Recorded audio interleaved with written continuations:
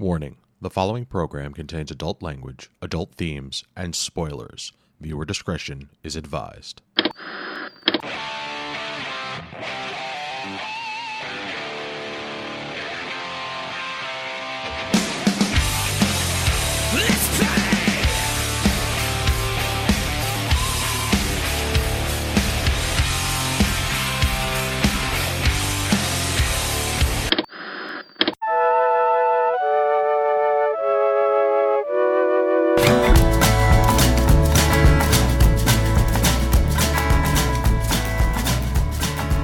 Good evening and welcome to this week's episode of This Week's Episode. I am your host, Evan Goldstein. With me as always is the wonderful Karen Randazzo. No hard feelings. And the amazing Chris Randazzo. Cobra Kai never dies. And as a special guest this week, Square painter Adam Shub. Hi guys, how's it going? We here on this week's episode talk television. This week, Chris made the pick, Cobra Kai Season 2, Episode 10, No Mercy. But we brought Adam on to pretty much talk about and gush about the entirety of the show. But before we get into that, here's your weekly reminder that you can get in touch with us at mail@geekade.com. Tell us what we're doing right. Tell us what we're doing wrong. Suggest a show. We'll watch it. Most likely, we'll watch just about anything. So, Chris... Hi, Evan. Did you pick this episode just to bring your friend on? I mean, no. Right. But I had been meaning to talk about this show since season 2 aired. Well, but you messaged me on Facebook about it because you wanted to rant about this, and then I told you you said you didn't watch it yet. I hadn't finished the season yet, but right. And then I told you were actually the first one that commented. I'm finally getting some traffic on that the half hour ranting recap that me and my friend Rob did on my YouTube channel. It's funny how this show has permeated out this week's episode, because every once in a while we'll talk about it just in real quick, and it doesn't belong on YouTube Red. No, it's weird, very weird. It is weird. But I specifically asked Adam on because I was completely enamored with the show. But he was the first person I had come in contact with that actually appreciated it on the same level as me. Yep. Because I also absolutely adore the original Karate Kid, and I'm the one with so Will Smith's impressed with the kid, show. Right? What's that? It's the one with Jackie Chan and Will Smith's kid, right? That one. Of course. That's exactly what we're talking about. The original Karate Kid. Yeah. Gotcha. The original one from 2006. Yes.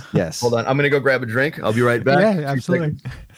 Yeah, so I asked him on because he is my kind of nerd. Actually, 1 second, I need to check to make sure my computer is doing what it's supposed to be doing. Hold on.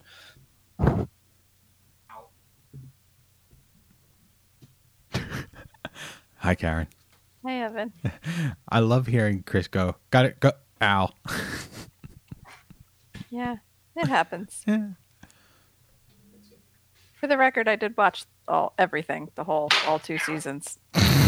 There you go, Evan. That was an outbound ow and an inbound ow. I heard both of them. I promise to bring you in this, Karen. That's fine. I have a feeling it's, going to be a male-dominated podcast, and that's fine.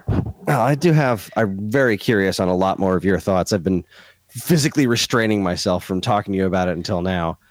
Are you good? What about emotionally restraining?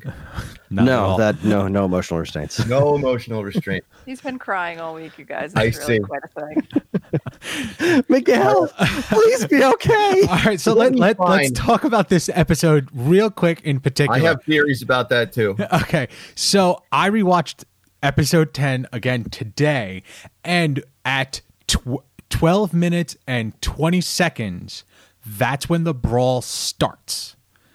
And it ends at 21:10. So that means a third of this episode was children fighting each other. I was fine with it. I thought it was awesome. I was of two minds of that.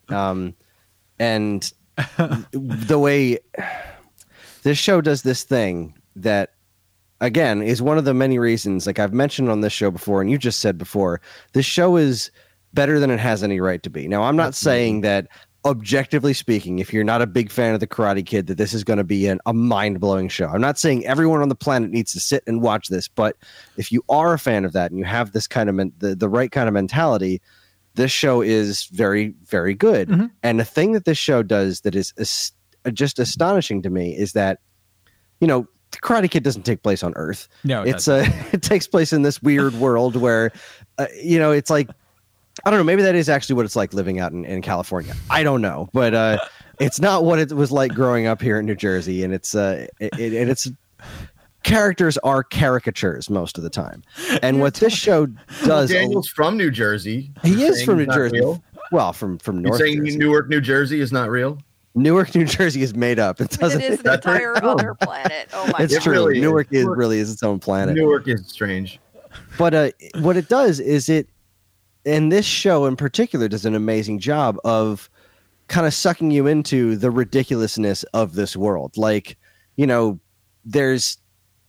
here we are, we're rooting for kids in these fights, right? Yes. Like they play it off like this is a cool thing. And like, especially with those two like little kids that were fighting each other, the Asian kid and the blonde kid. That was And, like, hysterical. Right? It was hysterical. And this whole fight is just like completely outside of the realm of realism. Yes. Like, Especially when the so security choreographed. guard, that dude shows up. yeah, that was was- Stingray. Yeah. Just one word, Stingray. Yeah. But Are so we gonna it's, talk about him already because I have some strong feelings about that fucker. yeah, me too. But so what it does, and it does this all throughout the show, is that it puts you in this world where you're rooting for these kinds of things because they're kind of they're the things that the show seems to want you to root for until it doesn't.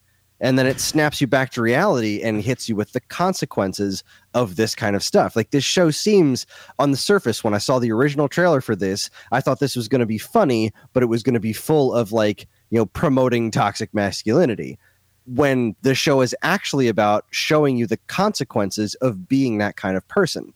Of course, And- that's like Johnny's whole arc in the first one, especially in the second season. Yeah, and that was the part that surprised me and continued to surprise me throughout the course of the show is that, you know, you start, he does some shit that you can't help but laugh at. Like you play off things where he's like, you know, smacking the inhaler out of Miguel's hand, saying that, you know, asthma doesn't exist or something like that, or peanut allergies aren't real. But then, you know, a few episodes later, they'll hit you with some actual realism of the consequences of being that kind of person. Mhm. And Right. that brawl, which was completely ridiculous, and I was totally caught up in for like the first 7 minutes or so, and then I'd be like, wow, this has been going on for a long time. Somebody really should have stepped in by now.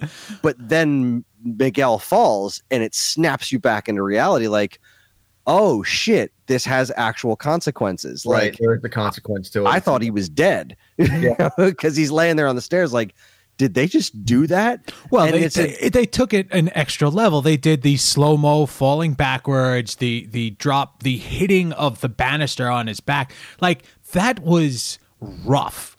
it was absolutely brutal. Yeah. Even for a show that is like this, like it's sort of not real, when that moment happened, everything, like, you stopped thinking about Hawk running through the hallways after his friend. Like, that was ridiculous. That whole character is ridiculous. But then at the same, Which one? Hawk. Hawk? Well, Hawk. Hawk is so fascinating to me, and he's heartbreaking to me because Johnny made another Johnny, and He did. Yeah. and like that's a great example of what I was talking about. Like when Hawk does the whole flip the script thing in the first season, Mm-hmm. like I was rooting for him hardcore. I was like, yeah, that's amazing, that's awesome. Like he really taught him something positive, and he taught him how to take control. But then it went wrong. It went because- way too far. Yeah, because he was teaching that kind of shitty behavior, and then when Kreese shows up, well, that's that toxic masculinity just one-upping itself in this show. Like, Johnny couldn't be enough toxic masculinity because he was learning. They had to bring it back to the past where all of this garbage started with by bringing Kreese back into the picture. And the ending of this season where, like, what's going to happen? Like, Johnny has lost complete control of everything. He's going to have to begrudgingly partner up with with Daniel. That's what's Daniel, gonna happen. yeah, that's They're never seems to be the direction. That's what's going to happen. Actually, if you look at the first recap that me and my friend Rob did, that's what Rob said was going to happen in season 2. Like that, Kreese is going to come in, he's going to take over, everything's going to go to shit, and then the two of them are going to have to team up. I'm sure begrudgingly they will. I'm sure they'll still be at each other's throats because that beef's never going to get settled. And there was some serious like character choices in this episode in particular where, you know, his daughter decides that I can't remember 100%, but she got drunk and they ended up at Johnny's place. And Johnny's like, I'm not letting you in my house to see your daughter until you calm down. Bad Right. move. Not the right thing to do. Yeah. See, I don't know. I disagree with that. I think Johnny was totally in the right. He said, you need to calm down, because he did. Daniel knew that she was in there, and so he knew where she was, but he was way too hot. He was going to come in and cause a scene, which he did when he kicked down the damn door. But Johnny was right. He needed to settle down. But I don't think Johnny is the person to be it's not the right character to be telling him to do that, because it's not going to happen. Yeah, well, their two personalities are so abrasive that, you know, it's just, well, explosive is a better word, that, you know, you put any volatility between the two of them and it's just, you know, it's going to go to 10 immediately. Mm-hmm. So Karen. talking about the theoretical them joining, and I was going to actually ask Karen, what do you think was going through their heads when they were standing in the elevator next to each other? Ooh. I mean, way to hit me with the hard one. That is Sorry. That is a tough one. I will agree with that. I mean, I think they both were feeling some guilt and responsibility for the whole situation, and that I feel like they both probably were thinking the same thing, that we need to put our problems aside and work together to fix this. But I also think they were both thinking, but he's not ever gonna, you know, listen to me and work with me on that.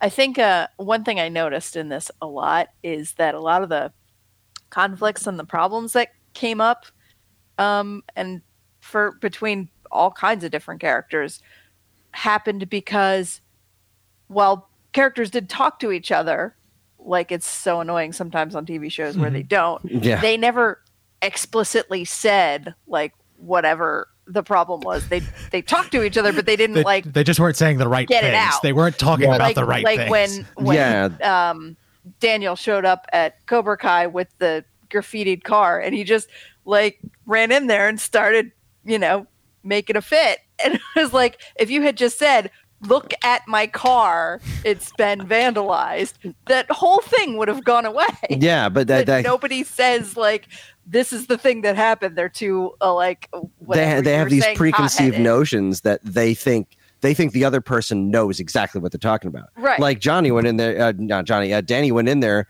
thinking that this was all Johnny's idea. So why in the world would he explain it? And that, you're absolutely right. That happens with all these characters, and they have these arguments, or that they're making assumptions about the other person, about what they know or what they did or who they are. Yes. And I'm sorry, that's one thing but I definitely brought up in my review also, that if these characters would have just talked to each other just a bit, so many of these conflicts could have been friggin' resolved. exactly. And you saw that starting to happen when that impromptu double date happened, where anytime they put the two of them together, like where they weren't in conflict, it was great.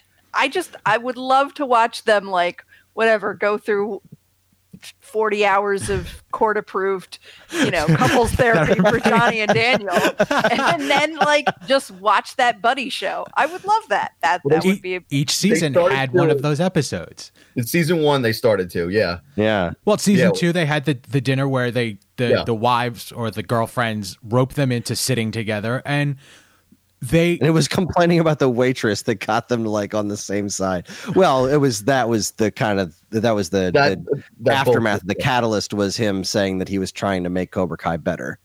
Right. Yeah. The best character in that scene is Daniel's wife, because she just like chops the two of them down. Because she does it in the first season also, and it's hysterical what she does. You're gonna fight your old karate guy. You're in the yard. I love Are you gonna fight your karate boyhood rival in front of your son, or are you gonna come in and have breakfast? But she's I could eat.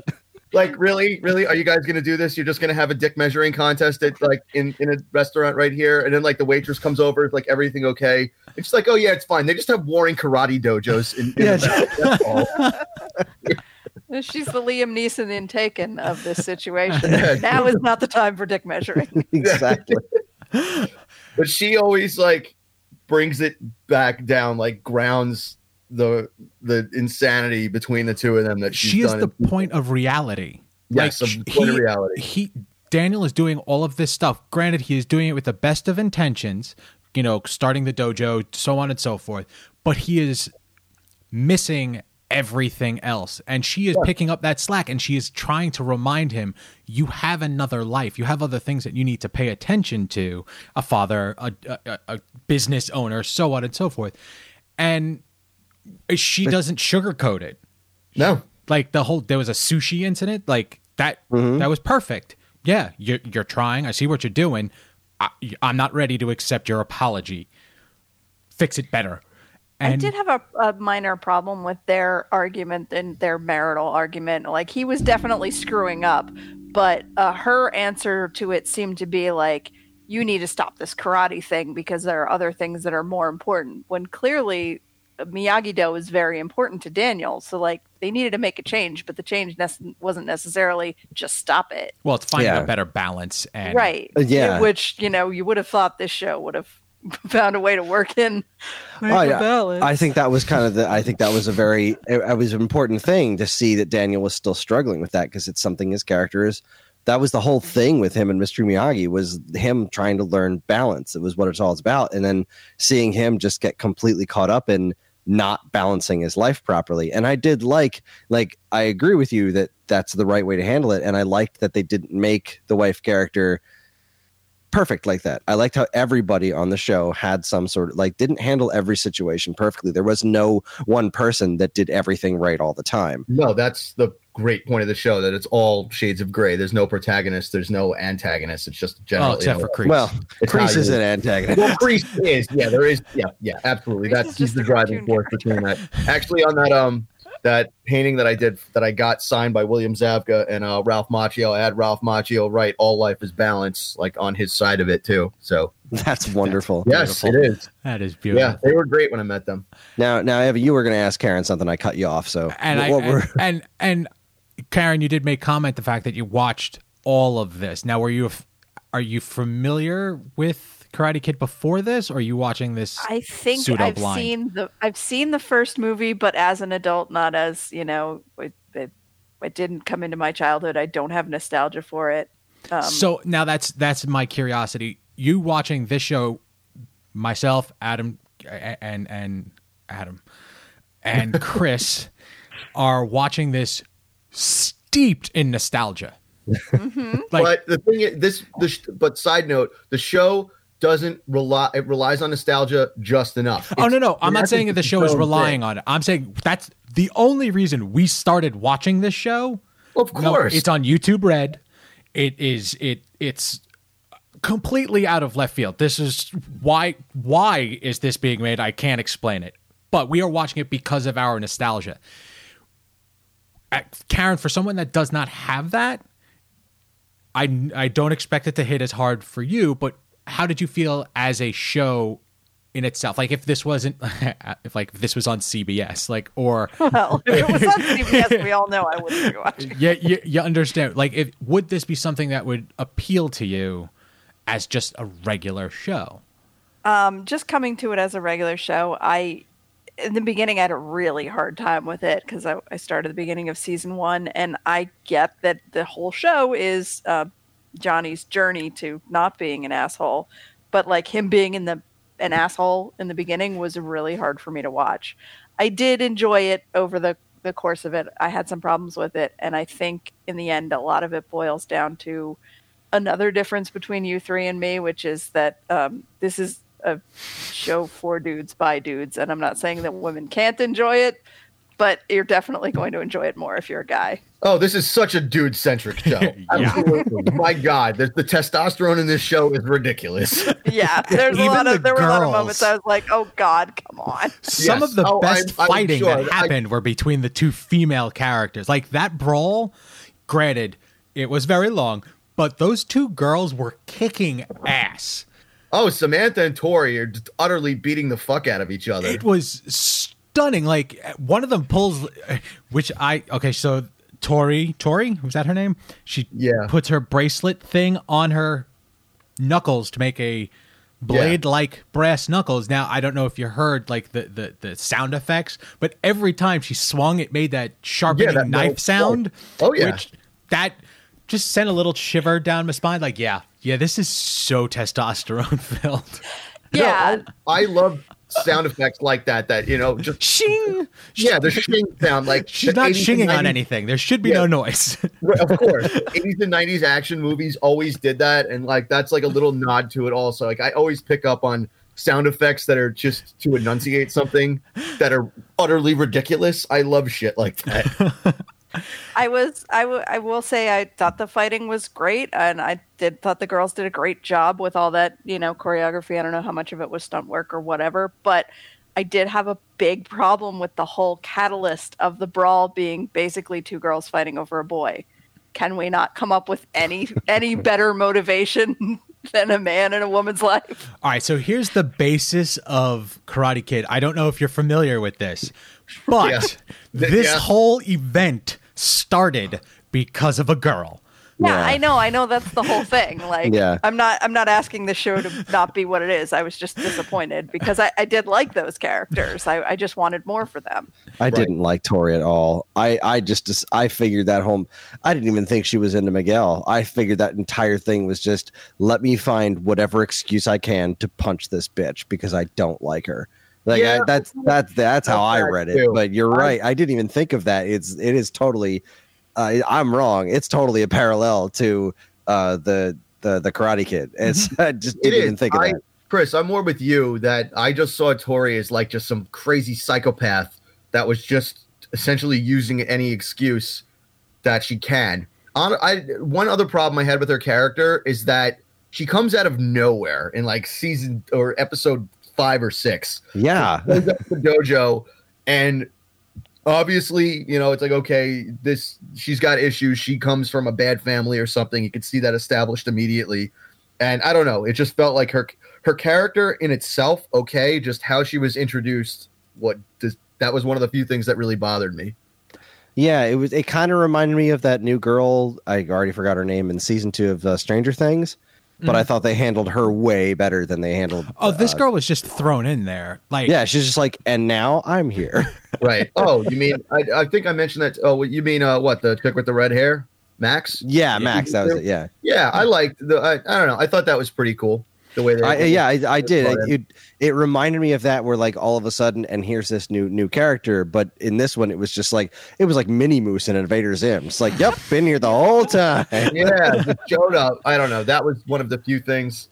Yeah, are we going to talk about other new characters? I felt like she showed up because somebody else had said a couple episodes earlier, we need more girls. That's right. Yeah. Right. Oh, did somebody say we need more girls? Hey, here's another girl. There you go.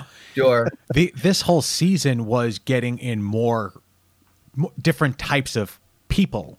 Like the first half. I think we need to address Stingray pretty soon. All right, so hold on Stingray. Hold on. Say my piece. The rest of the characters that were splitting between the two dojos, the students, they're one of everybody. They just said, let's get the tall, heavyset black kid, let's get the nerdy looking Asian kid, and they got one of everybody and then just split them up. You are team Cobra Kai, you are team, and it felt slightly forced. Like, hey, look at our, what is it, Nation of Benetton ad. Make sure everybody gets tapped. It was, I don't understand what the necessity of that was. Stick with the main characters and build upon them.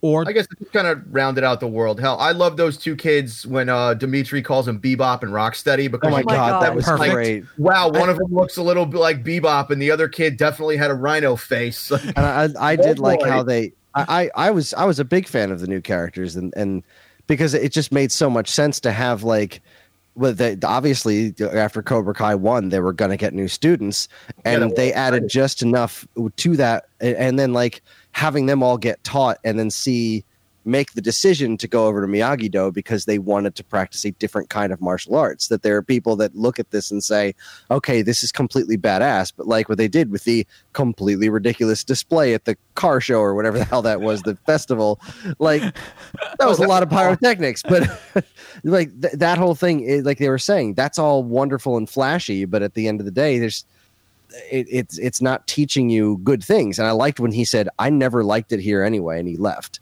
I really liked that. Like he was going along with it because of the whole gang mentality, and that's what Cobra Kai essentially became, was a gang. And that's gross. Cultish. So my curiosity, did either or any of you get, what was the name of the kid from Surf Ninjas? Ernie Race Jr.? Okay, the Robbie hairdo, I feel like that was a direct ripoff, because the entirety of this season and half of last season is Robbie moving his hair out of his face. Yep. Like, Welcome to my world, boys and women who have to have long hair as like action heroes because it's sexy and it's just impractical. Oh, yeah, but that was always like a thing that like the suave, sexy. he does a lot of head shaking to get his hair to move. He was such a like a physical stereotype of like 80. He was such the. He wasn't like any of the Cobra Kais, like, because Miguel is totally Danny when he was a kid. Like he looks and moves like him, but like he was just he's just so stereotypical with his hair. And what did Aisha say? Oh, so it's just you and abs all summer? That must be terrible. You know who he reminds me of? You want to go really obscure here? Oh, who boy, Robbie definitely. reminds me of? Do you guys remember the movie Airborne from like 93, Yes. that rollerblade movie? Yes. That main kid, Mitchell. Doesn't even matter. Any of them. We love that movie. Robbie is like that kid. Like if that kid was put in Cobra Kai, in the Cobra Kai series, exactly that. All right, so Adam, you've been dying to talk about it, and I really want to hear your thoughts on Stingray. Talk to us about Stingray. I read comments about him online and like he's funny, like comic relief. No, he's a fucking creep, man. He's a fucking weirdo. Like, Now. first of all, just trying to figure out his age. He's definitely over 30 because he said like when he runs into Johnny at like Home Depot or Lowe's or whatever, he's like, oh yeah, the 80s were awesome, but I was like 5 when it happened. So in order to think that, like, okay, even if you were 5 then to like even be cognizant of like the 80s, you had to be born in like the early 80s. So I was born in like late 81. So when I was 5, it was like 86, 87 when I was remembering things. So that's just goes to show like how fucking old this dude is. Like I looked up the actor's age. He's 32 years old. But just the fact that he could be like in his late 30s, like around our age, practicing karate with these fucking kids that are in like their junior year of high school and like hanging out with them and like bringing some girl over to like a party. Just That party, that whole thing with him at the party grossed me out. yeah, I was like, this is not funny. 240s taped to his hands. No, seriously, like Edward 40 Hands. I played that shit in college when I was like 23 years old, and it was stupid then. Like, what are you doing? Grow the fuck up. My God, I didn't like his character at all. The fact that he was trying to become a security guard at the high school at the end, I'm sorry. and like getting involved in like the fight and high-fiving Hawk, like, really, dude? You're like 38 years old. Are you fucking kidding me? He braided his beard. Yeah, he braided his beard. What a bitch. Yeah, that whole thing was kind of foul to me. I did not care for Stingray at all. I didn't think he was, when they first introduced him and he had the whole rundown in the Home Depot or whatever, I didn't think that was funny either. Like I just didn't think this guy was. Yeah, it wasn't. This show didn't need it at all. There was no. He didn't add anything to it. It was just gross the whole time. And I know nothing about that actor or anything like that, but that's just how I see this person. And yeah, I hate that. I mean, did you guys ever have, when you were younger or when anywhere you were around, like, I don't know, 19, 20, 21 years old and you were partying with your friends, there would always just be like that one dude that would show up that was just a little too old to be there? The one that graduated like a couple of years before you. Yeah. I went bowling with like 4 of them every Friday night senior year. Oh Jesus. It was real I'm bad, so guys. sorry. It was real bad.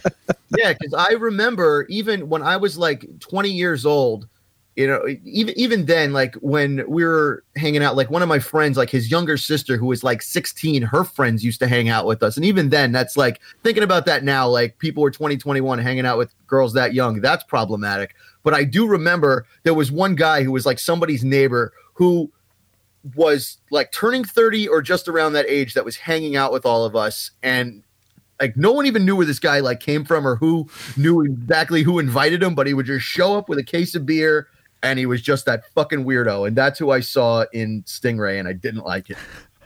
Yeah, I didn't like him at all. He gets a big fat. He was definitely one of my issues with this season.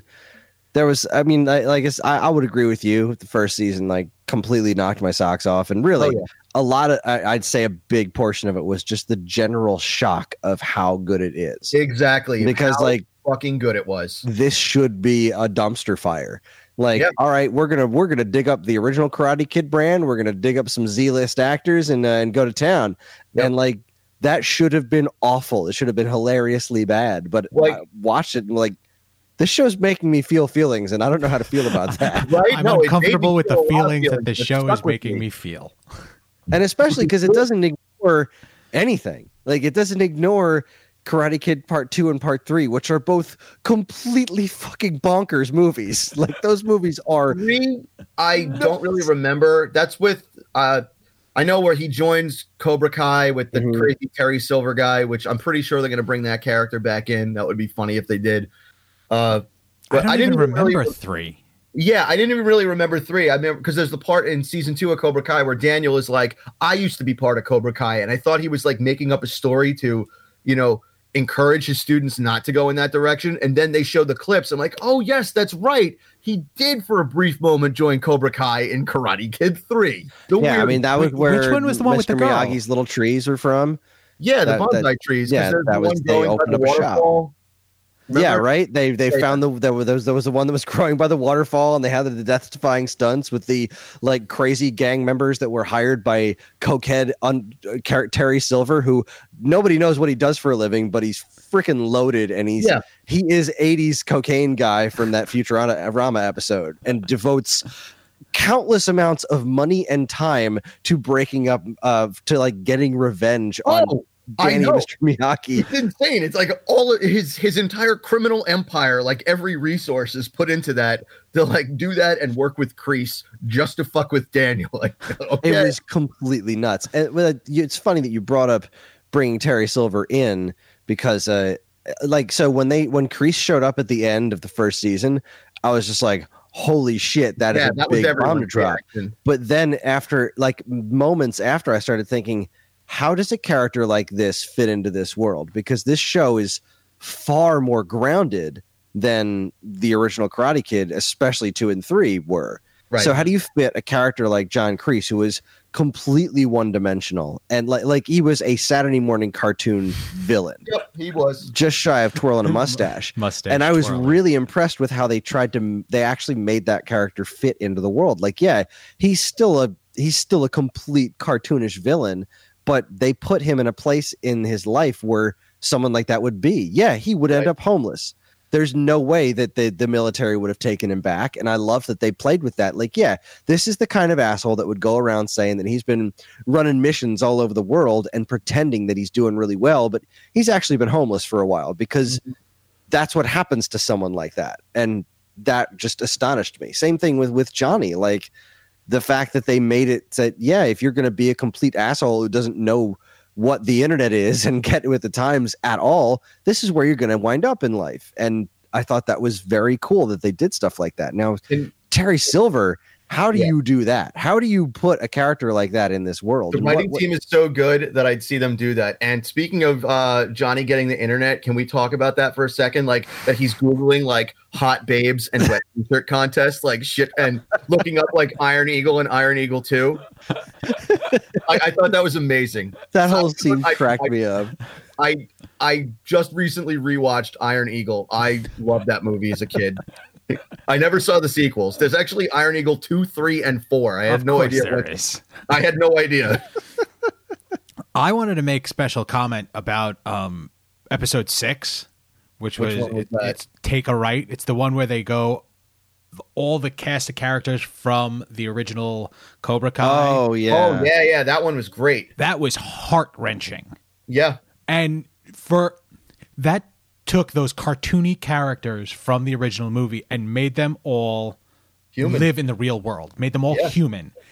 And I was every time I watched this show for any length of time, I am stunned at how realistic it makes this cartoon world seem. Yeah, that was actually one thing that I was talking about with both William Zabka and Ralph Macchio, and I was at Awesome. Wait, do you need help picking that up? That name drop? That was pretty heavy right there. Yeah, no, that's fine. Okay. Well, I did get to meet them, and I'm just saying, like, that was, you can name drop. I will, because I got to meet them the first day when I got the painting signed. It was very slow. So with William Zabka, I ended up hanging out with him for like a good 20, 25 minutes. And I was just talking to him about how amazing the writing team was. And he was even saying, like, when we get the scripts, we can't even believe how good our character arcs are going to be. So even they're surprised by it.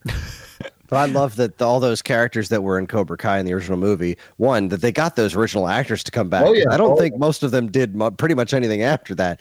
I think they actually pulled them from their real jobs. One of them is a priest. Yeah, but they all look back on their time with Cobra Kai like abuse victims, because they were, they look back on that like this really terrible time. They look back on it with fondness of some of the good times they had together, but like they were terrified of like Kreese and Cobra Kai. Like that was real terror. And also I didn't really piece together the first time I watched it, but the second time I watched it, that the guy who died and they zipped him up at the end, he was the one who said, "Get him a body bag." Yeah. The first movie was like, oh man, that is sweet, so sweet irony. up. I got that immediately. I was like, holy shit, they're putting him in the body bag. Look at that. Oh my God. It has officially come full circle. It has. Oh, Yeah, that was pretty nuts. That was a really cool episode. I was following that one. I like that bar fight that they got into. It's obviously okay. You want to see them kick some ass. I like how they just they handled them getting together really well. The reminiscing part and just coming to grips with what Johnny is doing now and whatnot. But then on top of that, they added that whole level of this is what's happening to their friend. And no matter what happened in our past, this is what we're dealing with now and how it affected them as adults. And it's like story arc and like character driven, like so much better than the actual movie that it came from. Oh yeah, absolutely. Even as amazing as the first Karate Kid is and how much I love it. Yes, totally. The writing infinitely better on this than any of those movies. I like the fact that Daniel LaRusso's mom pops in every once in a while. Like, yeah, yes, you get to learn a little bit more about what actually happened with his dad, and that was all pretty cool. Oh, that whole story that she's telling about like waiting online for like the Ferris wheel in Coney Island, the Wonder Wheel. That was pretty sweet. Yeah, little things like that really help to shape those characters. All right, I definitely want to have a conversation with Adam a little bit about what we think is going to happen in season 3. Okay, so hold on. Before we go into that, I want to hear reactions about the final scene of like the final visual of the last episode of season 2, where his friend request from Allie. That's pretty amazing, actually. I wasn't expecting that at all. Yeah, me neither. One thing that I did notice though was the one part where he's like at the bar and drinking. He's sending her like a message on Facebook. You could see her her occupation is. Well, he says it. He says it out loud. He says she's a pediatric pediatric surgeon. Right. So I did not pick up on that at all. I picked up on that immediately. Like, oh, that is so clever of how they're going to bring her back in. She's going to be the one to save Miguel. I hope so. I really do. That would be awesome. That would be so awesome if they're going to bring her back in. If they can, get Elizabeth Shue back in there, that would. I mean, she obviously is signed on for season 3. Who knows what's going to happen? I didn't know that. Yeah, who knows what's going to happen with her and with Johnny? Well, And, like, how are they even going to convince? she's got That whole her conversation, character's got to like- be married and done. Like Sure. She is. They She- mentioned it. character Like, is she's married. married, got kids, and she's she's gonna help. She wasn't close. She's gonna help right? Johnny She- grow. No, I don't think she was close.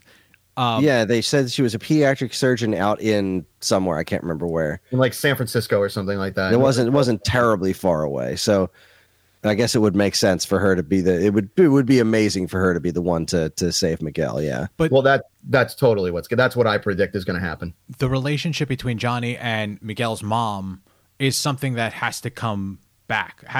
That circle where she was the first She's person so to give him good a for chance. him. Yeah, that's my point. She was the first person to give him a chance as an adult male, just Right. doing the right thing. I see what you're doing, and I'm going to give you a shot. And then, of course, shit ends up going sideways with her son. Now, right now, really bad things. Like, she sees what has happened to her kid. Yeah, you're going to be upset. But there is going to be a step back where this is not all his fault. Yes, it's partly his fault, but he really did try. He was there for the kid. He did the right. He tried to do right, or what he thought was right by Yep. her son. And Miguel got hurt doing the right thing. Like, Yes. let's not forget, he showed mercy. Yeah, but fighting And by then that handrail, Robbie- that was just a bad move. When Robbie Yeah. moved the hair out of his face before he roundhouse kicked him, probably he did the airborne kid move. Can I just say, coming to this show as not not recognizing and not having the nostalgia of like this show does not exist on the planet Earth, that entire brawl, all I can think is somebody's going to get hurt. Somebody's going to get hurt. It was making me anxious as a mother. I'm like, these are children and they're fighting So- and they're on the stairs. Oh my God. So if you think about it, they were fighting on like marble floors. So every fall, every Would hit hurt. on the Yeah. stairs, there was no carpeting. All of those Yeah. kids are unconscious or broken bones. Yeah, it was Easily. it was not to the point where it was not enjoyable. And I enjoy a good action movie, but it was just like these kids are too young, and this is like bad environment. And where are the adults? And Teachers didn't even want to get involved. Dimitri pulls one in, and he's like, "Oh, Yeah, I liked that where I'm thinking the whole thing like, come on, the teachers would be swarming this by then. And then they brought that one teacher in, and he's like, what the hell am I supposed to do? Like, these kids Yeah. are ninja masters. One of the kids like just beat one, didn't he? Like, didn't a It teacher was a get Hawk, punched in right? the I face? think Hawk took down one. yeah." But that whole fight scene was strategically placed on a set of stairs to make you go, oh, wait, no, Yeah. I agree. Well, it Very worked. much. Yeah, it definitely worked. I mean, So, go all ahead. right. So I mentioned before how this show fascinatingly brings in pieces from all three Karate Kid movies. Like, there was even a picture of Sato on in the Miyagi Dojo, like Yep. from Karate Kid 2, and they brought in the whole Cobra Kai thing from Karate Kid 3, and fascinated by that. The only thing that they have not touched on in this, Is Will which Smith's kid? was that? Will Smith's kid? Well, no, because that's totally different. That's a whole separate universe. The next Karate Kid. What was The her name? next Karate Kid with Julie-san with They what's better her- not. what's her That, name? what's What's her name? That movie is Hillary Swank. Swank, Yes, Yeah. that movie is the hottest of garbage. It is worse than But it part is 2 canon. and part 3. But it is canon, and the way that this show takes really bad aspects of the old movies and brings them into something good, I would be fascinated to see them bring the Hillary Swank character, because there's no way that she and Danny didn't meet at some point. Right. But with even at Miyagi's funeral, they must have. Season But, 4, that's my call. That's when she shows up. But my friend Adrian had the thought, like, well, that's how Danny's going to fix his problems running Miyagi-Do, because the only other student that Miyagi had was Julie, right? Because Miyagi didn't take students, he didn't run a dojo or anything like a business and take all these kids in. It was like he did it to help Daniel, and then the next time he did that was with Julie. So if those two characters know one another, and Daniel is having a hard time balancing full-time karate teacher and full-time auto salesman and full-time dad, because that's fucking crazy, call in some help at the dojo, and who better to do that than Hillary Swank? Now, So Do they You call don't in even- Hillary Swank specifically, or do they call in Julie? And they have, because Hillary Swank, she's a big actress. she just Yeah. did a huge thing for Netflix. I'm sure she's got picture deals somewhere. Yeah, I tweeted that news story about that Hillary Swank Netflix show a couple of weeks ago, and Ferg, one of our show faithful, picked up on it. Was like, nope, she needs to be on Cobra Kai before she can go do that Netflix show. Well, I didn't realize because I was just looking at I was following some of the like Cobra Kai Instagram accounts and things like that. And it was like, oh, Ralph Macchio's on there. Let me follow him. The actress that plays Tori in the new season is fucking huge. I don't know if she was on the Disney Channel or something like that. Look up her account on Instagram. She has like 14 million followers or something insane like that. Whoa. Peyton So List. yeah, she's very well known from something. Oh, I mean, and Diary it's of a not like Wimpy YouTube Kid. doesn't have the money. Like, that's the thing. No, they do. It sucks that this show is relegated to YouTube Red, because who the hell pays for YouTube Red? But at the same time, like, I'm sure they could afford Hillary Swank because it's YouTube. They make Right. a ton of money. Google. They can afford. They can Yeah. buy Yeah, but whatever still, they want. it's Karate Kid. Hillary's probably been chomping at the bit, waiting for the call. She's like, I know this is happening. When are they gonna, bring me in? This Because- is my big shot.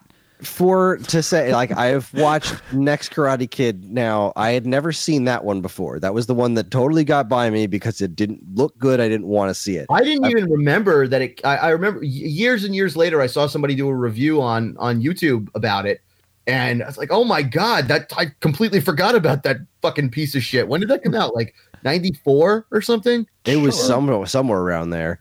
But I rewatched it twice now in the last, I don't know, since Cobra Kai came out. I've rewatched Really? that movie twice. Just the first time, it was just out of sheer curiosity, like, all right, what is this movie actually like? And then I finished, it was like, wow, this is putrid. And then the second time I watched it, I'm like, okay, this is still putrid, but It's growing on me. not that it's growing on me. It is still awful, but it's not leagues worse than, say, Karate Kid 3. It's worse by a decent margin, but it's not like so far worse that It's it's not like, Will Smith's kid, Karate Kid. I I've haven't, never still even haven't seen that one. I Is still that haven't any seen that. good? Well, it's Jackie Chan. Any Jackie Chan movie is worth a watch, but Yeah, because it's Jackie. it's Jackie. The other thing that I definitely have to point out about the next Karate Kid, and my whole theory with Hillary Swank, is that what she did in that movie, her hobby, was training hawks. Yeah, you pointed that out. You pointed that out. That is quite literally what she had, a pet hawk that she trained. Come on. So what you're saying is she comes in and steers Hawk in the right direction? No, what he's saying is she's Hawk's mom. Boom. Now, If we didn't already meet Hawk's mom, I would totally buy that theory. well, you see Hawk's mom Yeah. in an episode, in a flashback. Maybe But anyway, that's his adopted mom. correct me if I'm She's wrong. Hawk's biological mother. Chris, correct Yeah. me if I'm wrong here. So if you're gonna dig down that rabbit hole, they're gonna bring back Michael Ironside and his like crew of bullies from the school, right? Because doesn't he run like some like weird like Gestapo? Uh-huh. I'm sure Yeah. they're all in jail now. Okay, so But yeah, they could bring that shit in if they wanted to. I mean, Michael Ironside could show up in whatever the fuck he wants to. Yeah. I'm fine with that. I'm totally on board. I am so on board with that. Put Michael Ironside in literally everything. I can't All the can't things. imagine the justification for bringing that group of people in, but like if anyone could, it's this show. But at the very least, having Hillary Swank co-run Miyagi-Do with Danny, I think that would be amazing. Now, yes, I agree. I agree that it would. Who knows where things are going to go in the next season? But definitely, There's that whole didn't they go to like Korea? Where did they go? They traveled Japan, in Okinawa. Okinawa, right? So there's a whole cast of characters from that movie as well. Were they going to bring back Chosen? Why the bully? not? Yeah, I could see that. But what would the connection be? Like, why would they do that? I mean, we saw the one thing that another part of Danny's character that I didn't completely love was that he was so fast to turn on Robbie and like kick him out and all that stuff. Like, I know he was being hot-headed and that is Danny's character, but he really grew to love this kid, you know? Mhm. And then later they show him finding the book of like, Okinawan history in Robbie's room. Like, okay, so he's at least kind of coming back on that a little bit, but I just don't know how they could possibly pull in any of that that stuff that happened in Okinawa into this. Well, but again, who knows how the Yeah. writers would work that in? Maybe I don't know. if they have ideas, I also hope, and I said this to Adam, and I'm pretty sure I said this to Karen too. I hope that this doesn't go on much longer. That's what Oh, yeah. I said. Also, if they would like, the writers of Stranger Things even said that season 4 is probably going to be the last season that they do. Mhm. Don't drag something out too long just to make money. Yeah, exactly. And it's very high quality. Write an ending and then film it. Stick Like, with it, yeah. do it. To figure out where this story I- goes and then stop. I would be completely fine because the way I would describe season 2 is the Empire Strikes Back of this. It's everyone's at their lowest point. Mhm. Yeah. Season 3, they'll have their redemption arc. I would be completely fine with it going to season 3, and that's it. And if you can resolve everything there, maybe to season 4 if it's warranted, but don't go anywhere past If we that. get Julie. Only if Yeah, we only. get Julie season 4. And Michael Ironside with his high school Gestapo. In Yes. 3. We need that in 3. That needs to happen sooner rather than later. God, these movies are weird. So, as I was watching this episode, they show every character pretty much that has shown up in this show for 2 seasons. All of the kids, all of the adults, all of them show up at some point in time in this episode. And I was kind of surprised at how every character has a point, Right. except for Daniel's son. Oh my God, his point is to make me laugh my ass off. He's a little piece of shit. I can't stand him. Anthony, fuck that kid. Like, I felt so With bad for ordering Daniel. the Like, Vita on the Alexa, and like, you know, when his sister was grounded and he was like, "Oh, that's the doorbell. Let me see if my drone is here."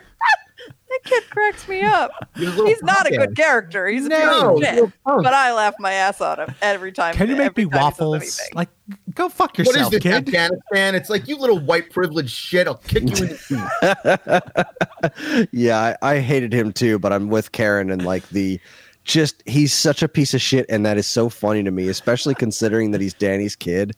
Right. Like, he is just the complete antithesis of everything Danny learned, but everything Danny was before he moved in. Like, just whatever.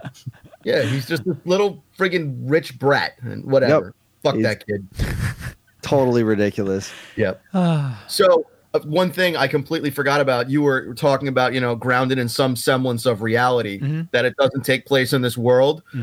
Well, it just might, because Uh-oh. in the first season, when Johnny needs to pay his rent and he goes to the pawn shop and he brings stuff in, takes the Atari 2600 out, and he's like, well, how about the Nintendo?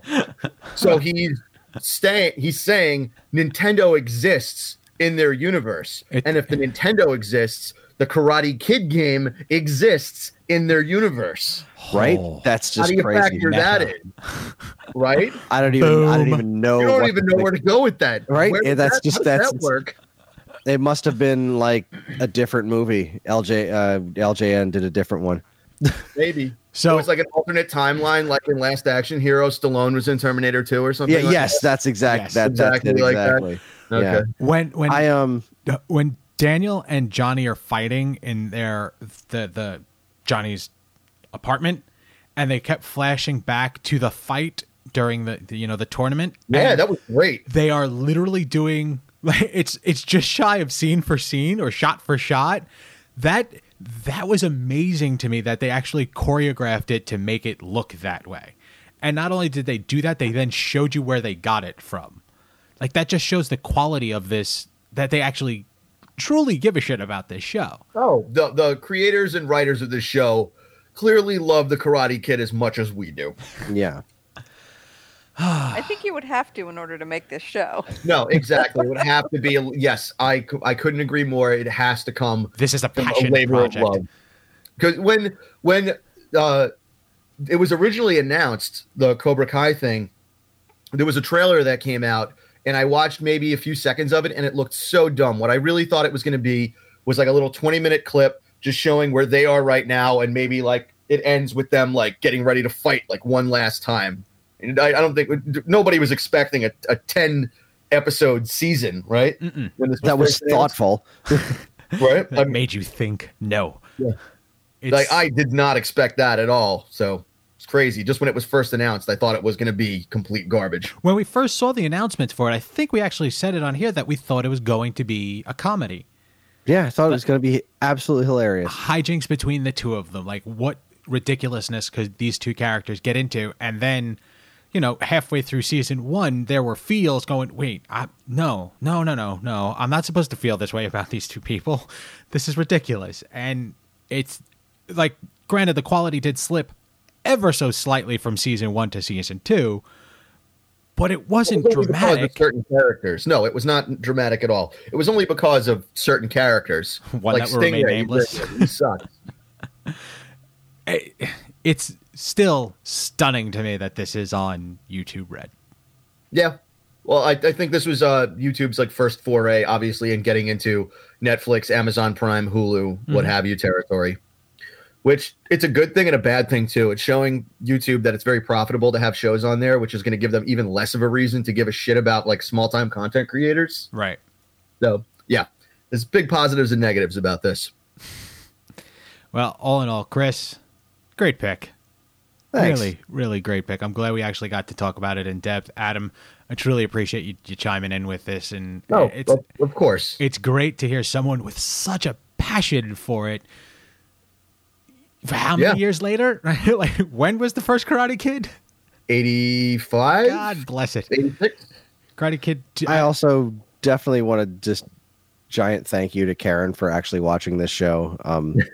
I know I knew going in it wasn't her cup of tea, and it bummed me out because I saw this show and it just meant so much to me. And there's a lot of stuff like that where that happens with me and I can't share it with her because it just will never resonate with her the same way that it does. Oh, with absolutely. Me. Like with a lot of things. I mean, Nina and I, we agree on, tons of stuff, but then there's plenty of things of media where, we just, that's the way things are. And yeah, it annoyed me that I couldn't share like everything I wanted to say about Cobra Kai with Nina because she wouldn't, get it.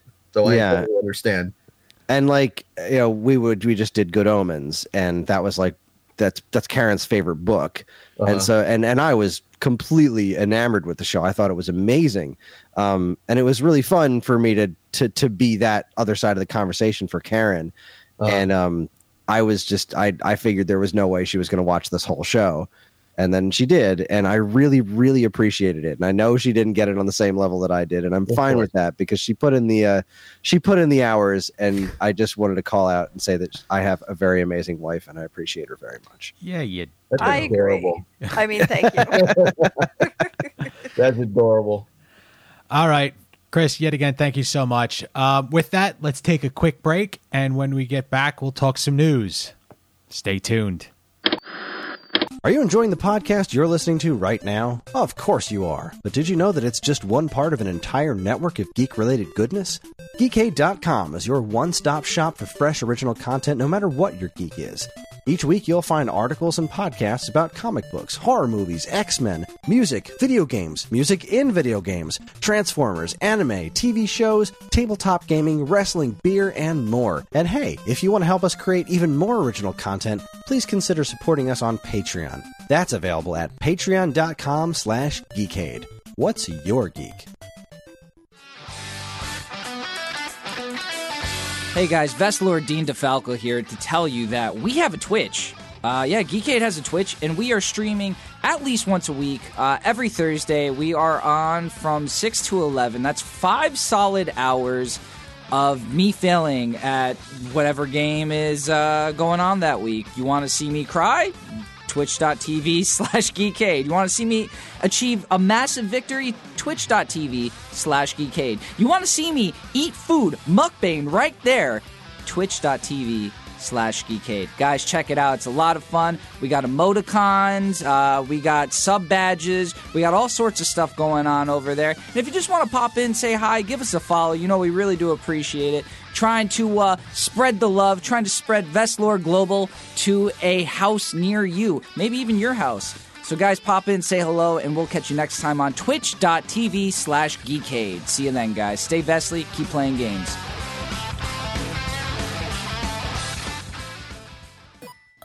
Geekade is looking for some partners.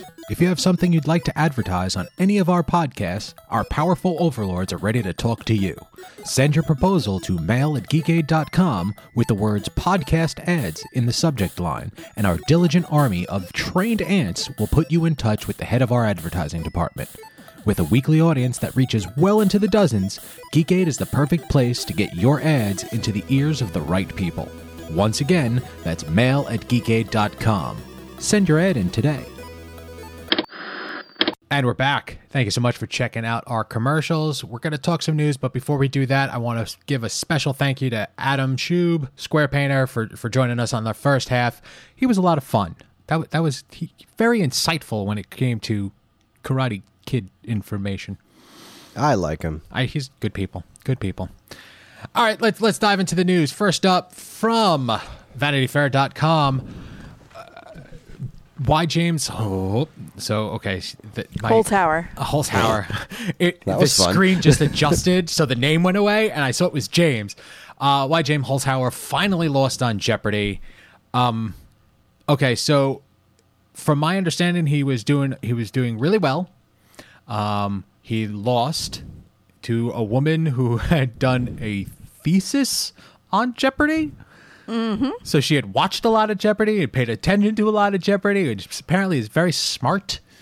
And the question that, like, the biggest thing is that he was normally betting very high on certain things, like the final Jeopardy, and he didn't. He was very reserved in his last gamble, and they were wondering why. And it's fully explained. It was a mathematical equation. He was just betting the right amount to get the ability to beat 2 out of 3 people. Like, right? Yeah. It's just, he lost because someone knew more than him. Right? Yeah, I mean, if you're like a professional gambler, you're going to lose sometimes. And the odds were just against him. Yeah, he was. But I thought it was interesting, the whole, like, mathematic probability behind his bets. And yeah, he just looked at, like, let's say if the next closest bet all of their money and got the answer correct, what would that put them at? Well, he needs to bet this amount to just be $1 higher, and that's literally what he did. The interesting thing that I found out in this article was they normally record 5 episodes a day. Yep. That's a lot of goddamn Jeopardy. Yeah, we went to a taping once, right, Karen? Yes. We did. So they recorded a bunch of episodes. It was really fun. But it plays Monday through Friday. So do they only record once a week? Like, or are they recording every day? 5 episodes? That's a lot of Jeopardy that they have in the bank. It just seemed like quite a bit. So, but there you go. That's. I also thought it was cool that the girl who beat him, by the time she taped her episode, the episode that he was in hadn't started airing yet. So she didn't even know that he was like a big champion. Right. He when had she won went a in bunch of against days him in a row. Yeah. So yeah, there it is. Like, that's behind the scenes, inside baseball of, Jeopardy. Inside Jeopardy. All right, next up from themarysue.com, Neil Gaiman shuts down a troll who whined about Good Omens' forced diversity. So, as I've said before, the internet gives those that don't deserve a voice. And a lot of people use that to just complain. Apparently this troll, as they call them, had a problem with Adam and Eve, the first humans in the show, being African American. All the rest of the shit, the angels, the demons, all that stuff, he was fine with. It was just this most unbelievable part for him. Well, all of the other stuff he didn't get to because he turned it off after the first whatever minute. It's such a good show, and that's what it's that guy's loss. Now, the point is that everybody on the Good Omens tribe sort of chimed in and said, you know what? Go to hell. I mean, the fact that apparently the narrator voice, it being a woman and it being God, that he had a problem with that as well. Neil Gaiman had a response. He says, it's when people who proclaim themselves as white supremacists turn off good omens after the first few minutes and then come on Twitter to tell me off that I think sometimes a negative review is a marvelous and heartwarming thing. Yep. Yep. And that's why he's not only one of my favorite authors, but one of my favorite people on this planet. The rest of the article is filled with tweets in response to this. Sort of amazing. Just like good tweet reading. I don't do that very often, but there's some interesting things. And it's funny how when people band together, how witty people can get. It's impressive. Yeah, once in a while, Twitter is actually not a terrible place. I mean, usually it's very terrible, but usually it is. But sometimes it shines. Well, there it is. Next, all right. This was so upsetting to me. From GoodHousekeeping.com. All right, buckle up, people. Jesus Lord. Buckle up. Here we go. Hallmark's Christmas movie schedule for 2019 has already has us feeling the holiday cheer. No, it does not. So That is a lie. Fuck off, Hallmark Channel. they are Fuck all the way off. They are going to air 40 brand new Christmas movies in total, and they are starting July 7th. July 7th. Christmas movies. And like, I haven't talked to my boss about this yet, but I'm sure she's thrilled because my boss like lives these movies come holiday season. Like, Okay. We have a bunch of holidays in between July 7th and Christmas.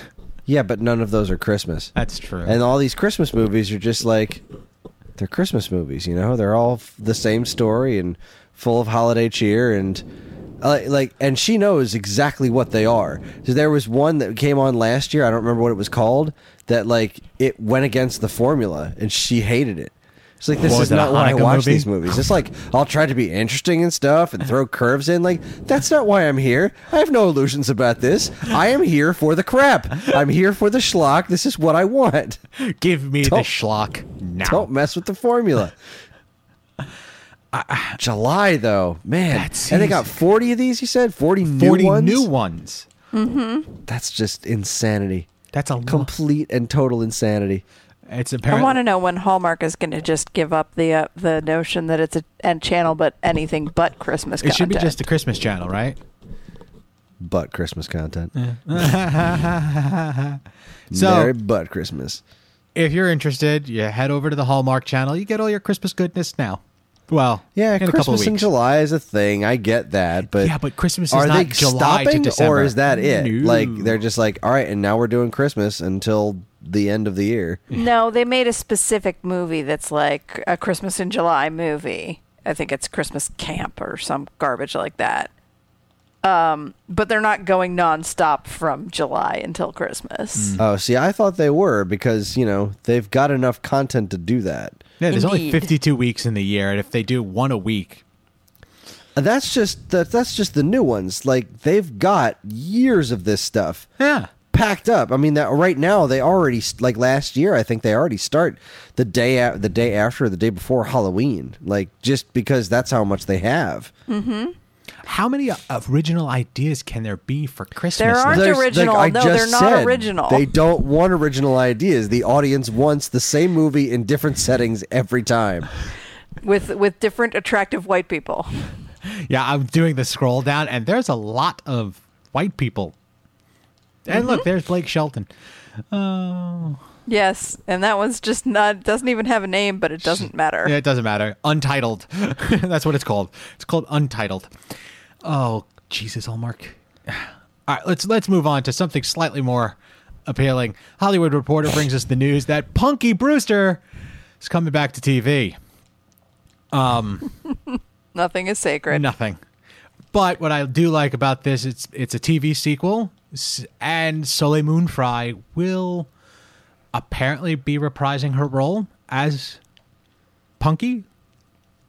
So it's... I mean, is this the next Cobra Kai? It could be. It very well could be. I mean, given what Cobra Kai has proven itself to be, like, I suppose anything's possible. Yeah, and I mean, I'm not going to say I wasn't a fan of Punky Brewster as a kid, but I don't remember a thing about it. Right? I don't remember liking it, but I anything don't about it. remember why. There was a dog, right? I'm sure there was a dog. Wasn't it? Was it only live action, or was there also a cartoon? No, there was a cartoon after the live action. I remember the cartoon more than the live action, I think. But either way, I couldn't tell you what that show was about. I think the live action went for like 4 seasons, if I'm not mistaken, and then the cartoon ran for 2. So, I mean, apparently Punky has grown up. Her life is in chaos, and she meets someone that reminds her of her younger self, and that's where the show is going. Named Ponky. Yeah. Ponky Brewster. She was an adopted child, so now she is a single mother of 3 as she attempts to get her life back on track when she meets a girl who reminds her of her younger self. God, nothing is sacred. Not a damn thing. Well, if there's anything I've learned is if you have a good story to tell, then go for it. But if you don't... Go for it anyway. Wait, what? All right, next up from the Hollywood Reporter. This means nothing to me, and I'm assuming... Oh, God, you're so lucky. Okay, Baby Shark TV series based on viral song in the works at Nickelodeon. Okay, so you two, parents of little kids, what is Baby Shark? Baby Shark is a horrible, horrible thing. It's like a minute or minute and a half long animated video with a song that literally has no plot. Okay. There's no plot. There's 5 characters. There's Baby Shark, Mommy Shark, Daddy Shark, Grandma Shark, and Grandpa Shark. And you can tell who they are by their colors and mustaches. And the hand motions that you do. Oh. Yes. It is a children's song. It's a children's song, and it is Baby Shark do do do do do. That's the lyrics, and then they changed Baby Shark to something else. Do do do do do.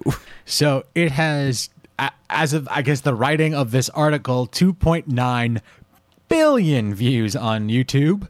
The song recorded 20-week streak on Billboard Hot 100 list. What? Yeah. And it's had kids love it. more than 700,000 cover videos. Mm-hmm. And now they're going to make a cartoon of it on Nickelodeon? Several.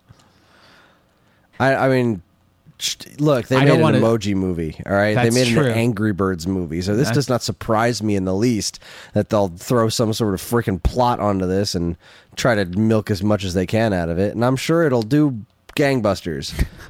But they were so preoccupied with whether or not they could, they didn't stop to think if they should. So they should, and they did, so it's coming. Nickelodeon, buckle up. Unbelievable.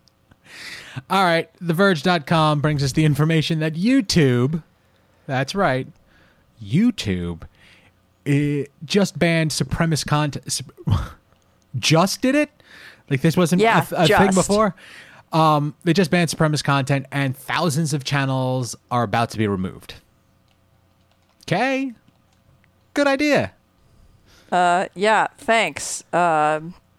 Can we jump in a time machine and go back several years and implement this? YouTube is changing its community guidelines to ban videos promoting the superiority of any group as a justification for discrimination against others based on their age, gender, race, caste, religion, sexual orientation, or veteran status.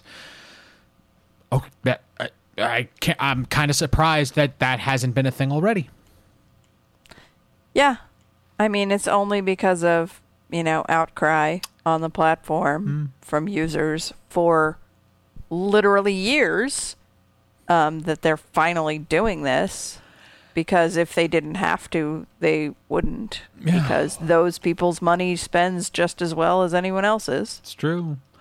The move, which will result in the removal of all videos promoting Nazism and other discriminatory ideologies, is expected to result in the removal of thousands of channels across YouTube. So, yeah, that it just, I guess it was a time thing? Just took them longer to realize that it's the right thing to do? Yeah, I think it's 100% with Karen. It's like, I'm sure advertisers started pulling out, and that was it.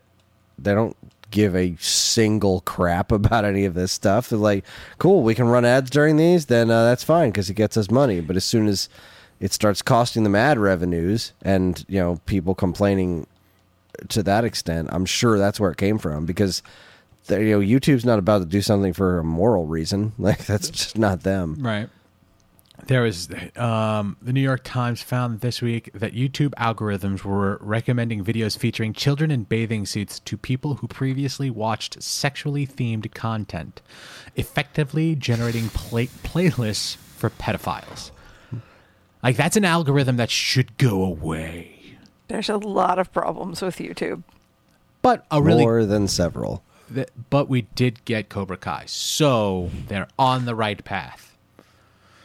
Oh, I can't. One hopes. I can't believe that this is a news article. Like, this should be a thing that this should have already happened and not be something that we're talking about. And it's a goddamn shame. But it's a good thing that it's happening. It's a step in the right direction. Let's hope they continue with it and do the right thing. I got Baby Shark stuck in my head. All right, moving on. Next up, TVLine.com. The Good Place is Kristen Bell to make her directorial debut in season 4. Fantastic. I would have assumed that she had done one yet already, but apparently not. In season 4, within the 13 episodes that season 4 will comprise, she's going to be directing one of them. I mean, good for her. As long as it's I don't know if she has. Does she have other directorial credits? I don't know, but I'm happy to see her doing it. Yeah. I can't imagine that she can do anything wrong. This is true. Let's piggyback on with the next good place news story, because season 4 apparently is going to also be its final season. Which that information comes to us from the Hollywood Reporter. The creative team knew from the get that this was not going to be a 200 episode kind of thing. This is a finite story, and we're going to tell it as long as we need to tell it and make sure that it ends correctly. And they weren't 100% sure if it was going to be 2, 3, or 4. They figured it out now, and at the end of season 3, they told their cast that season 4 will be the final season. So good on them, and I'm happy that they have their end in sight and they can wrap up whatever loose ends that they need to wrap up. I didn't want this show to be one of those shows that sort of just stays keeps going until it's not good anymore. Yeah, stays around long enough to become the villain kind of thing. Yeah, the premise isn't really sustainable. I mean, it's already gone so bonkers off the wall. Like, there's not really a lot of places left for them to go. And that was a corner that they painted themselves into, like the end of season 1, beginning of season 2. Like once season 2 started, we're like, well, how many times I've been happy with everything that I've seen of this show. And it was always a question of how much longer could they do this, and apparently they know season 4 is going to be the end. They do for network television, they do 13 episodes per season, so it's 52 episodes. Mm-hmm. There you go. Good math. That's one. Well done. I may not be able to read names, but math I'm good at. The creative team thought about it, decided this is where we're going to go, and it's great. This show was so good and so surprising that I didn't. That was the one thing when watching like season 2, I'm behind. I need to watch season 3. Like, the surprise from once you knew what the ending was of season 1, the fact that I liked season 2 shocked the hell out of me, because didn't see that happening. How could they keep that up? And they did. And I'm, like I said, I haven't seen season 3, but I have not heard a bad thing about it. So it just seems like the right thing. I also think knowing this will make watching season 4 more enjoyable, because you're not going to be wondering like, oh, well, what are they going to do next? Yeah. Like, They're not. They're not. They're not doing anything next. There is an end, and they are good with it. So good on them. All right, up next, Deadline.com. Marvel Jessica Jones's trailer. First look at third and final season of the series. Trailer looked good. I didn't do any of the I want to go into because the other baddie I was familiar with. I'm not familiar with the baddie in this season, and I want to keep it that way. I want to see what the show does with it because they have written their villains very, very well. But it looks good. Trailer. What's the other girl? The Wildcat? Yeah. Hellcat. That's what it was. Hellcat. She's looking like she's kicking some ass. I mean, she got powers at the end of the last season, right? Well, she was able to hacky sack really well, if I recall correctly. She balanced something on her foot. Yeah, she got some sort of enhancement. Yes, she was taking that drug. And then some of it stuck or whatever. So, but yeah, her character is in the comics a superhero of sorts. But I've always liked Kristen Ritter as Jessica Jones. I think she does a really, really good job. So like I said last week, I think we were talking about this. I totally forgot there was going to be a third season. It's a pleasant surprise. The final 13 episodes on Netflix will start streaming Friday, June 14th, which is tomorrow. Is tomorrow, if you listen to right? this the day that comes out. So yeah, that's what I was just trying to do the math on. Today's the 10th. So yeah, weekend watching. Good on him. All right, next up, superherohype.com. There's a lot of back information on this as well, but Swamp Thing reportedly canceled by DC Universe. I've read and seen so many things about this. I don't know where it stands. All I know is that there was, from what I heard, and Chris, you made comment that it was debunked, but that there was a clerical error on North Carolina's point that they were supposed to give them a grant or a tax cut, and it wasn't there, and then the series became too expensive, and all I know is I'm sad that this is happening. Yeah, I'm not 100% sure on that because I haven't done a lot of research, but I read something to the effect of the running theory about the budget being the problem is not necessarily true.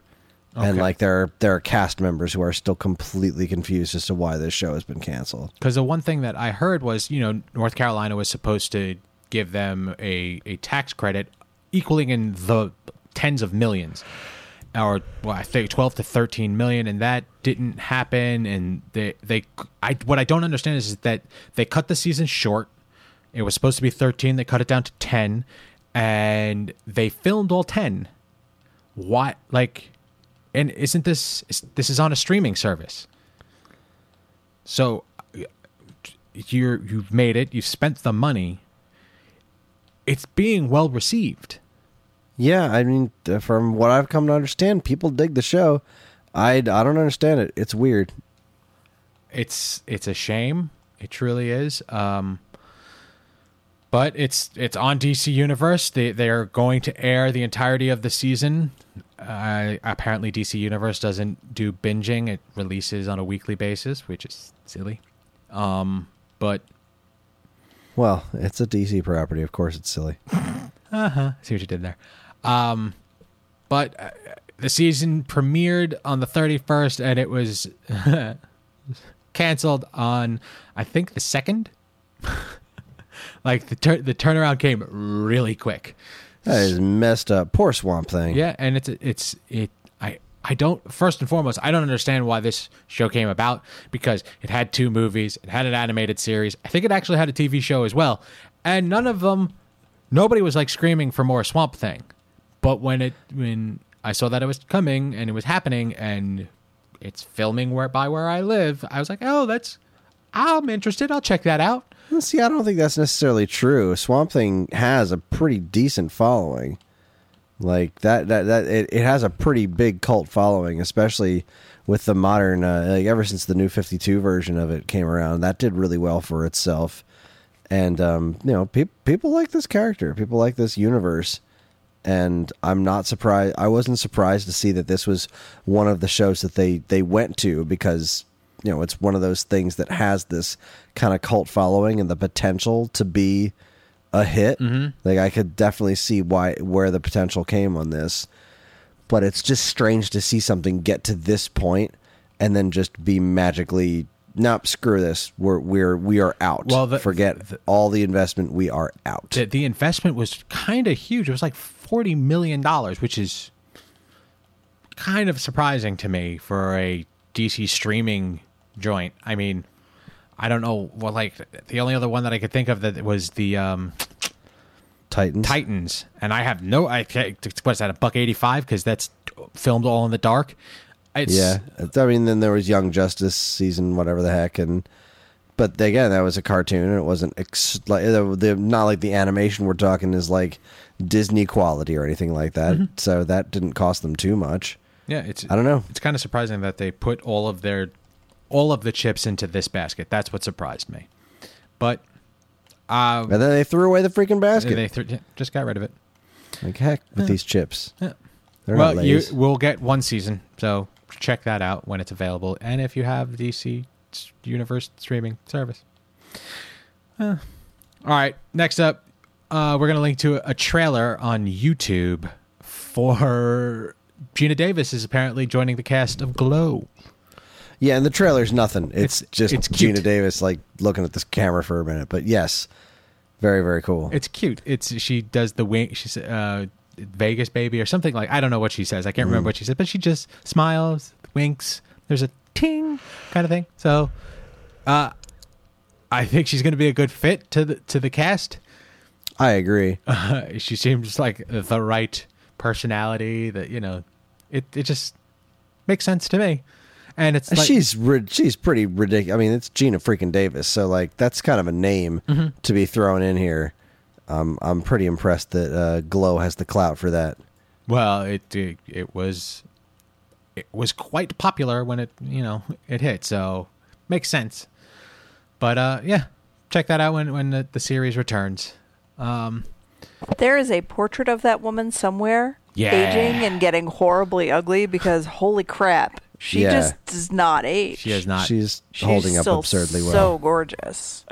Good for her. There's like you said, some attic somewhere. All right.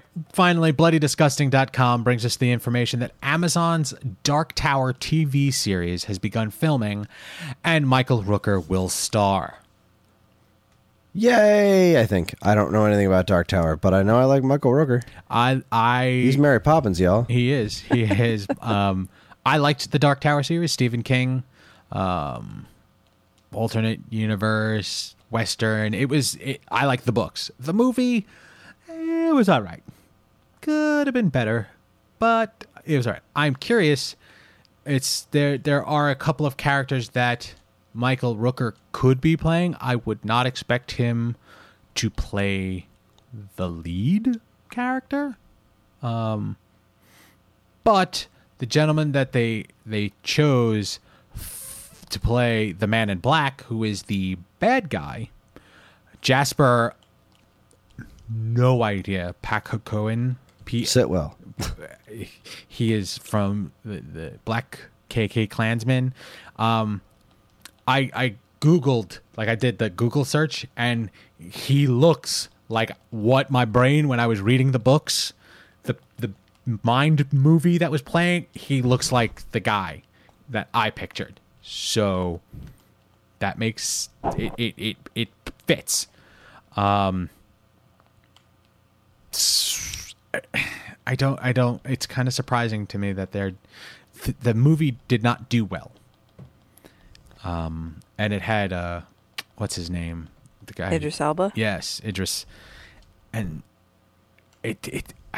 I'm kind of surprised that it's actually getting a TV series. It's more meant for a TV series. It is like, I don't know, 8 books. It's a ridiculously long Stephen King epic, and them trying to do a single movie about it just didn't make sense. It's too much information to condense into the one. I think they were trying to do a couple of movies, but the first movie did so poorly that it didn't progress. This is more apropos as a TV show. So, and we get more Michael Rooker. It's also got Jerome Flynn, who was Bronn in Game of Thrones, and I like him. There you go. It just said Jerome Flynn, Game of Thrones. I didn't know what character. I didn't Google him. So, but there you go. More good information. So, all right, people, that's it. That's all we got. Chris, you got a spiel for me? Yeah. Sorry, that just kind of came up quick. I thought there was going to be a little bit more of a wrap up. So no, it's light news week. We talked long on Cobra Kai. I mean, we did. We talked long. I mean, it's worth it. But yeah, it's getting late. Time to wrap it up. It is getting late. I couldn't agree more. But while we're here, may as well tell you that you can get in touch with us at mail@geekade.com, as well as all flavors of social media that we inhabit. You can find us on Facebook at Geekade, find us at Instagram at Geekade, subscribe to our YouTube and Twitch channels for all our latest video content, and follow us at Twitter. Follow us on Twitter at _Geekade, or follow the show specifically at Twepcast. You can also find us individually on Twitter. I'm at Geekade Chris. That's Geekade KRIS. Karen, where can people find you? Shoot_the_moon. And Evan, where can people find you? You can find me on Instagram at GeekAidEvan. If you're interested in more information about anything we discussed here tonight, be sure to check out our show notes. And while you're at it, you can also subscribe to this and any of our other wonderful podcasts on iTunes, Spotify, or Stitcher, where if you're super nice, you can leave us a review, because any and all feedback is welcome and appreciated. Again, always remember to keep your eyes on geekade.com for more original content. Back to you, Evan. Thank you, sir. Before I give the homework for the week, once again, I want to thank Adam for joining us. I don't know if we mentioned it, but Adam is an artist. He is, what's his moniker? Square Painter? Square Painter. He does wonderful pixel art. Fantastic stuff. So if you want to check out any of his work, apparently on all the social medias, Square Painter. He got him. Good for him. Check him out. Send him some love. Let him know you heard it. You heard it here, people. So, my pick this week, and it's timely because of some news articles, we're going to watch Swamp Thing, Season 1, Episode 1. We're going to watch the pilot to see why it's going away. I don't think we're going to find out why. It's not going to be in the episode. But there is your homework, people. Swamp Thing, Season 1, Episode 1, the pilot. There you have it. Thank you for joining us here. Joining us here once again from all of us here at this week's episode. I'm Evan. I'm Karen. There is no losing in this dojo. I messed that up. I'm tired. Good night. Losing does not exist in this dojo. There it is. There it is. I'll just edit that in. Good night. And this concludes our broadcast day.